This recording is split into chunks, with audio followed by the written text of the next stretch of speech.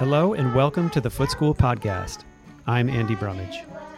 The music you're hearing is lower school music teacher Tina Cunningham leading third graders in the Pennsylvania Dutch folk song, When I First Came to This Land. The class was singing outside in the main courtyard under a big tent, with Tina and the students all wearing masks. That's why the voices sound a little muffled. Normally, this kind of singing would be fairly unremarkable at Foot. But this year, with the pandemic changing the way we do everything, this is a big deal. Singing is only permitted outside, with students facing the same direction, wearing masks, and spaced at least 6 feet from one another. It's just one of the many ways that our music teachers have had to reimagine the curriculum in light of the virus. We sat down with Tina and middle school music teacher Deirdre Hart to learn about the creative ways they are adapting Foot's music program. Similar methods are being used by Foot's two other music teachers, Dana Kephart-Queros and Debbie Thiessen. Tina, when did you first realize that you would have to make some pretty serious changes to how you teach music in light of the COVID restrictions?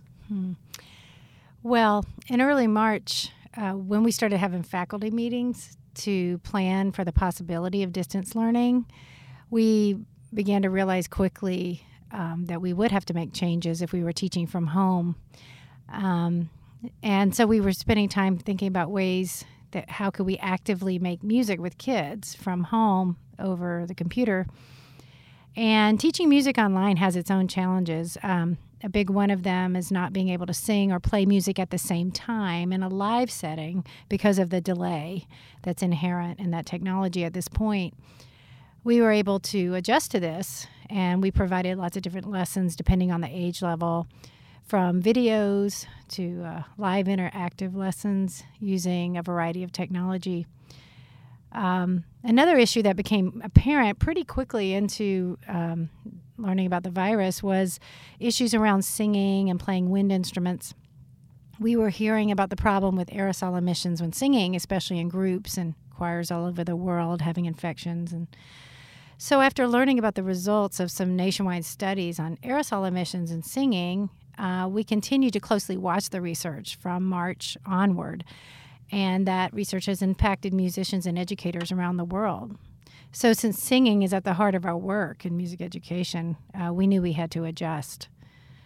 Again, in the summer, as we met in groups of teachers and committees planning for the year, it became apparent once we learned we were going to be teaching in person and have that opportunity, along with some virtual teaching to students at home, we were realizing that would once again be an issue because we would need to be able to adjust and have opportunities for singing safely outside at a distance with mask on, but then not be singing inside the classroom. So that would adjust the way we planned our curriculum and our lessons. Deirdre, you told me about some unexpected silver linings about teaching remotely last spring. Can you say more about that? While we create and maintain a supportive learning environment for kids to make music and try new things, and we encourage making mistakes, that's a big ask in middle school, and it takes a lot of courage to learn new things in front of your peers. So students who are shy or nervous about singing in front of their peers in the classroom sent me incredible videos of them singing in the comfort of their own homes. And knowing that they could record as many times as they wanted to and submit a version that they felt really proud of really helped them to have that courage and bravery. So while experiencing nerves and adrenaline and learning how to work with that is really important, this was a moment for those kids to shine. So each of the music faculty is teaching one grade in person, and the rest of the grades they teach remotely in their classrooms. For those grades that you are teaching in person, how have mask wearing and physical distancing affected the way that you normally teach? And what creative workarounds have you come up with for this?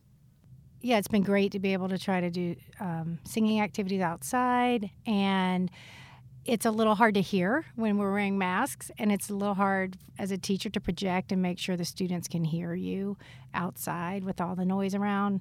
of just the natural noise of being outside. So one thing we've done is we're wearing mic headsets over our mask, and that allows us to project and have the students hear us, and we can sing for them that way. That's been really helpful. It's been a lifesaver, really a voice saver too. So we're singing outside 6 feet or more apart, facing in one direction, and the sound, it's not the same as before when we weren't wearing masks and we weren't spread out, but there's still a good sound, and we're happy to be singing. While we use microphone and speaker outdoors so we can be heard easily while we're physically distanced, a lot of our work with kids in person is exactly the same as it was, or very similar to the way that it always has been. And that's really nice. Tina, with these in-person classes, you've also been leaning a lot on dance and doing a lot with that. So the other day when I was out watching you, the children were using the poles in your outdoor learning tent as sort of markers, it seemed like, for where their place was. And I'm just interested if you could talk about kind of how you are incorporating dance and space within these tents and outside as well as part of this reimagined curriculum. Yeah, you're right, Andy. The poles have been a great marker for the kids in terms of distancing, and that's been another nice thing about using the tents, although sometimes we are outside the tents. But when the kids also can bring a yoga mat or another kind of seat and use that as a marker for keeping their distance, but also dancing in a certain area. And so we've been having kids move in place. We've always do dancing as part of our curriculum, but we're modifying the dances so that they're not partner dances and that the student works in one area. And we do pick a lot of more non-locomotor games and dances, meaning they dance in a certain area, not moving all around. Tina, one of the interesting things that you've been doing this year is incorporating American Sign Language into your music lessons. Can you kind of talk about how that idea came to be and how you're using sign language? When we were planning for music classes for the fall, it felt daunting to teach music without singing. It's at the core of our philosophy of how people come together and how we learn. And in realizing how important it would be for students to be able to express themselves, it seemed like using American Sign Language could be a way for kids to participate when they're inside and not able to sing. Another motivation I had for including sign language is the opportunity to learn hand signs related to emotions and feelings, and then connecting that to songs. So we've been trying to really think about how we can take care of ourselves and others during these difficult times. And it seemed like a good way to bring in those messages and a way of realizing your own feelings. So as simple as happy birthday for sign language, or more complicated in third grade doing Three Little Birds by Bob Marley, the message of don't worry, everything's going to be all right was one that I wanted to share from day one. And we've done that even in fourth and fifth grade too. You've also been getting really creative with the classes that you're teaching remotely. So modifying songs and games and dances for small spaces. You're obviously teaching from another location, sort of beaming into the kids' rooms. You've talked about how you're using objects in their desks to have them use those as percussion. What are a couple of the songs that you've been teaching the remote students, and sort of how has that played out? How do you create musical interaction when you're not physically in the same space with them? So yeah, Andy, like you said, I'm streaming into the classroom on the big screen. And instead of the children singing, they are saying rhymes and poems and listening as I sing or play music for them. And they're moving to music and continuing to learn concepts as they usually would. One example is in kindergarten, they're doing the song Sleeping Bunnies, and the students are listening to me as I sing, and they're acting out this song, acting out the lyrics of the song. So they're listening for the sleeping bunnies, and they are the sleeping bunnies on their mats, and the music gets quieter and slower, and then they jump up when the music gets faster and louder, and they move to the beat, and of course have fun. And so that's an example of how we're going over those concepts of fast and slow, quiet, loud, and those kind of things. And listening is an important part of things, so for them to be able to listen and respond to the music. is a skill and a concept that we want to develop. Also, they're learning to sing songs inside their heads, which we often call in the music education world inner hearing or audiation. So that is something that we're capitalizing on too during this time. Deirdre, I watched a class of yours learning A Papa, a Maori stick passing song recently. And normally this is a partner song where sixth graders flip and pass sticks to one another. Obviously they can't do that this year, but you and the students came up with some pretty creative workarounds. Can you talk about your approach to reimagining this song and ones like it? We use a rich and diverse body of repertoire to teach concepts, connect to history, and to understand the stories of the people and cultures of the world. And maintaining this aspect of our curriculum was really important to me. But as you mentioned, much of the music we play usually involves partner work or sharing materials or hand clapping, and we can't do that right now. So we're modifying our songs and dances in little ways by giving the kids opportunities to create and improvise. We still maintain the authenticity of the music and movement and teach the history and how these songs came to be, but we allow for the music to change with the times and circumstances that we find ourselves living through.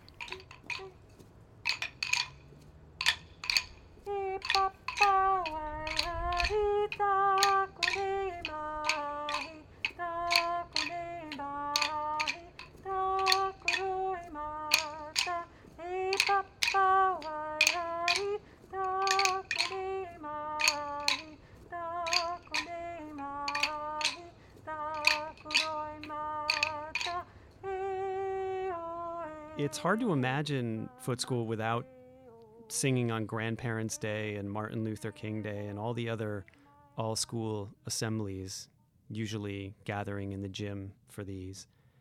Have you been thinking about how to keep that spirit alive, given that we can't all gather together in those spaces?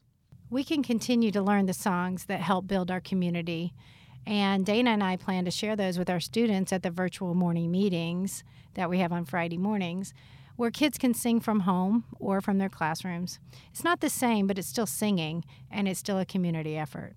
So there are lots of ways to share music and for children to feel that sense of pride in their work. Sometimes we find that the work even changes in positive ways, or the audience has a different experience because we have to present differently. So the pandemic really forces us to think about the most important things in life and in learning. And so if we just work to maintain that and be flexible with the rest, I think we'll come up with some great answers. What might this look like this year? We're still really figuring this out, but in middle school, it might be an informance rather than a performance, where students can maybe share their work and explain their process in more detail because we use a different approach. Or maybe it looks like a behind the curtain thing where maybe kids can have the chance to teach their families something that they've learned. I'm pretty confident that we can find ways to keep the spirit of music in the community alive, and if we ever get stuck, then the kids usually have the answer. Well, Tina and Deirdre, thank you so much for joining us for this conversation. Go on this way. Here we go. 1, 2, 3, 4, 5, 6, 7, go in. 1, Foot School podcasts are a production of The Foot School, an independent school for grades K-9 in New Haven, Connecticut. Subscribe to our podcast and leave us a rating and a review while you're there. It will help other people find our podcast. Find more information at www.footschool.org. Thank you for listening.